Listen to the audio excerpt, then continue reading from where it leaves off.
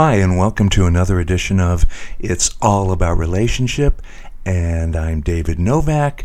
This is episode number 50, number 50. First of all, before we get going, I just want to remind you that we do have a Facebook page. Come check it out if you want to. It's called It's All About Relationship, or you could search it by David Novak Podcast. And I think it would come up that way too. So come check it out. If you want to leave a note, that'd be great. Anything you want me to talk about, or, just some feedback, or say how much we love the podcast. And if you don't like it, don't tell me. So tell me whatever you want to tell me. I don't care. Anyway, come check out the Facebook page if you want. Let's see. Oh, what else do I want to say? Oh, I want to tell you one more thing too. If these messages bless you, do me a favor, share them with a friend. And we don't get paid for this. It has nothing to do with money whatsoever. I don't ask for money. There's no way you could even give to me, I don't think. So it has nothing to do with that. I'm just trying to help other people. That's all. So if you get anything out of this at all, just share it with a friend. Shoot them the link, or tell them about it, or I don't care. Just let somebody know, because I just really want to help people. That's why I do this, because I think God wanted me to do this a long time ago. He kind of said, I should be doing this. So anyway, at least I think he did. That's what I believe. So what are we going to talk about today? Well, first of all, we're going to pray. Let's do that. Father God, I lift up this time to you, and I ask that you would flow through me by your Holy Spirit, speak the things that you want me to speak, and that the people would have ears that would hear, and that you would speak to them by your Holy Spirit, and let them be receptive and help me to be wise. In Jesus' name, amen. Name of today's episode, Worry. What good is it? Answer, it's no good. It does no good whatsoever. And even the Lord tells us not to worry. But it's easier said than done, right? I know, because unfortunately my mom kind of raised me up in a worry atmosphere, and she was a professional worrier. Not warrior, but worrier. And kind of instilled that in me as a little kid too. So I've spent a lot of my life overcoming that. So that is one thing in my life that I've really had to work hard on. And with the Lord's help, I'm getting better and better. So I want to share some stuff that I've learned, and hopefully it'll help you too, especially if you worry or if you have fear in your life. Okay, some scripture first. And that's what everything's based on. It's based on Scripture. If we can't base it on Scripture, then I'm just talking out of my own head, right? And I don't want to do that. So I'm in Philippians 4, verse 6 to 7. I'm going to read a lot of Scripture today, but just hang in there with me, because it's going to bless you. Be anxious for nothing. It's not just some stuff, but nothing. Be anxious for nothing, Paul says, but in everything by prayer and supplication with thanksgiving. Let your requests be made known to God, and the peace of God, which surpasses all understanding, will guard your hearts and minds through Christ Jesus. Okay? So the Lord tells us clearly through Paul in Philippians 4 to be anxious for nothing. And it doesn't specify some things. You can be anxious or worried about this thing, but not that thing. It says for nothing. And Paul, when he's writing this stuff, he's in prison right now.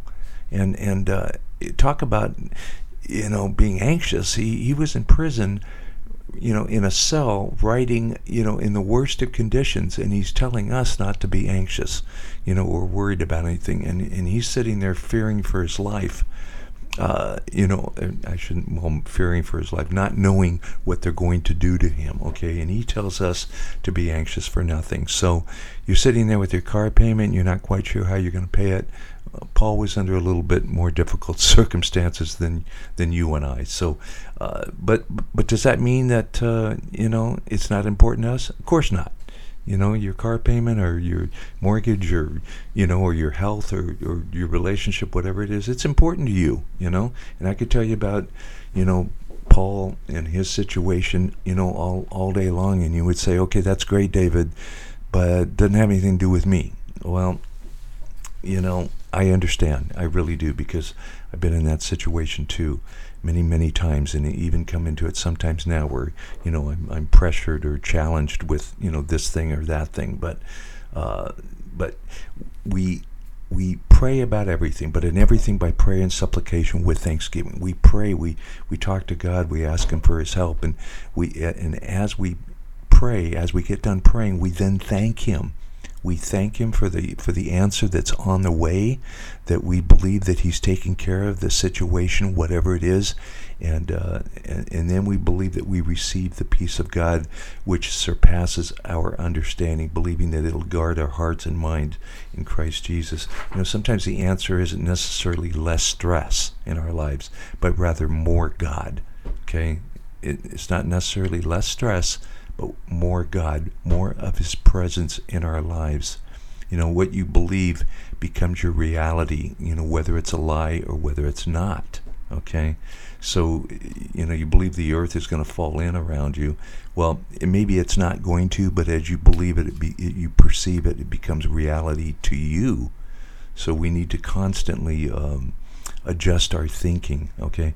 And remember that God does inhabit the praises of His people. So as we praise Him and thank Him for what He's doing in our lives, we will experience more peace, more of His presence in our lives, which therefore gives us more peace, okay? Matthew 11:28. Come to me, all you who labor and are heavy laden, and I will give you rest. He's telling us to come to Him, that He will give us rest as we trust Him. Okay, we come to Him, we tell Him what's going on. Not that He doesn't already know, but we speak it out to Him, because He's our friend. He's our confidant. He's our God, yes, but He's also our friend. He wants to hear from us. So we lay our burdens out to Him, and He'll take those, and He'll say, come with me, David. I'll help you. Okay, lean on me. Praise me for what I'm going to do. Thank me for what I'm doing, and watch me work. Watch me work. That's what He says.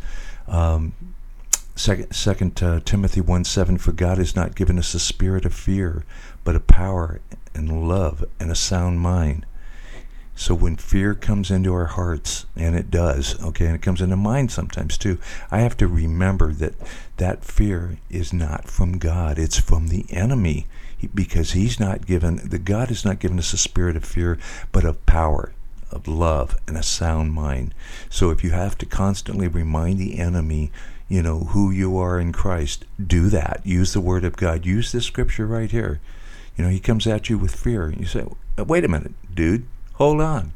I know this is not from God. God's not given me a spirit of fear, but He's given me a spirit of power and of love and a sound mind. Not an unsound mind, but a sound mind, in Jesus' name. And you get the heck out of here in the name of Jesus. That's the kind of stuff and authority that you need to walk in. In John 14:27, it says, peace I leave with you. Jesus says this. Peace I leave with you, my peace I give to you. Not as the world gives do I give to you. Let not your heart be troubled, and neither let it be afraid. Let's lean into the peace of God. Receive it from Him by His Spirit. And He gives us these promises for a reason, not just blowing smoke.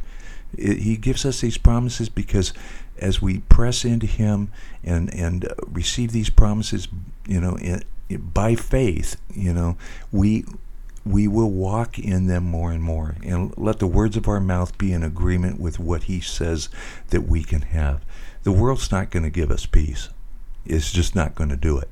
Your government's not going to give you peace. Okay, even your friends are not going to give you peace.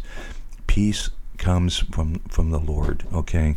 And as that peace resonates in your heart, in your spirit, then you can release that out unto other people, and you can be a light in an otherwise dark world, and you can cause this spirit of fear and worry to be gone out of your life as you continue to agree with what God says, speak His word, and activate more presence in your life, His presence. I'm going to read you one kind of long scripture here, and then we'll be done.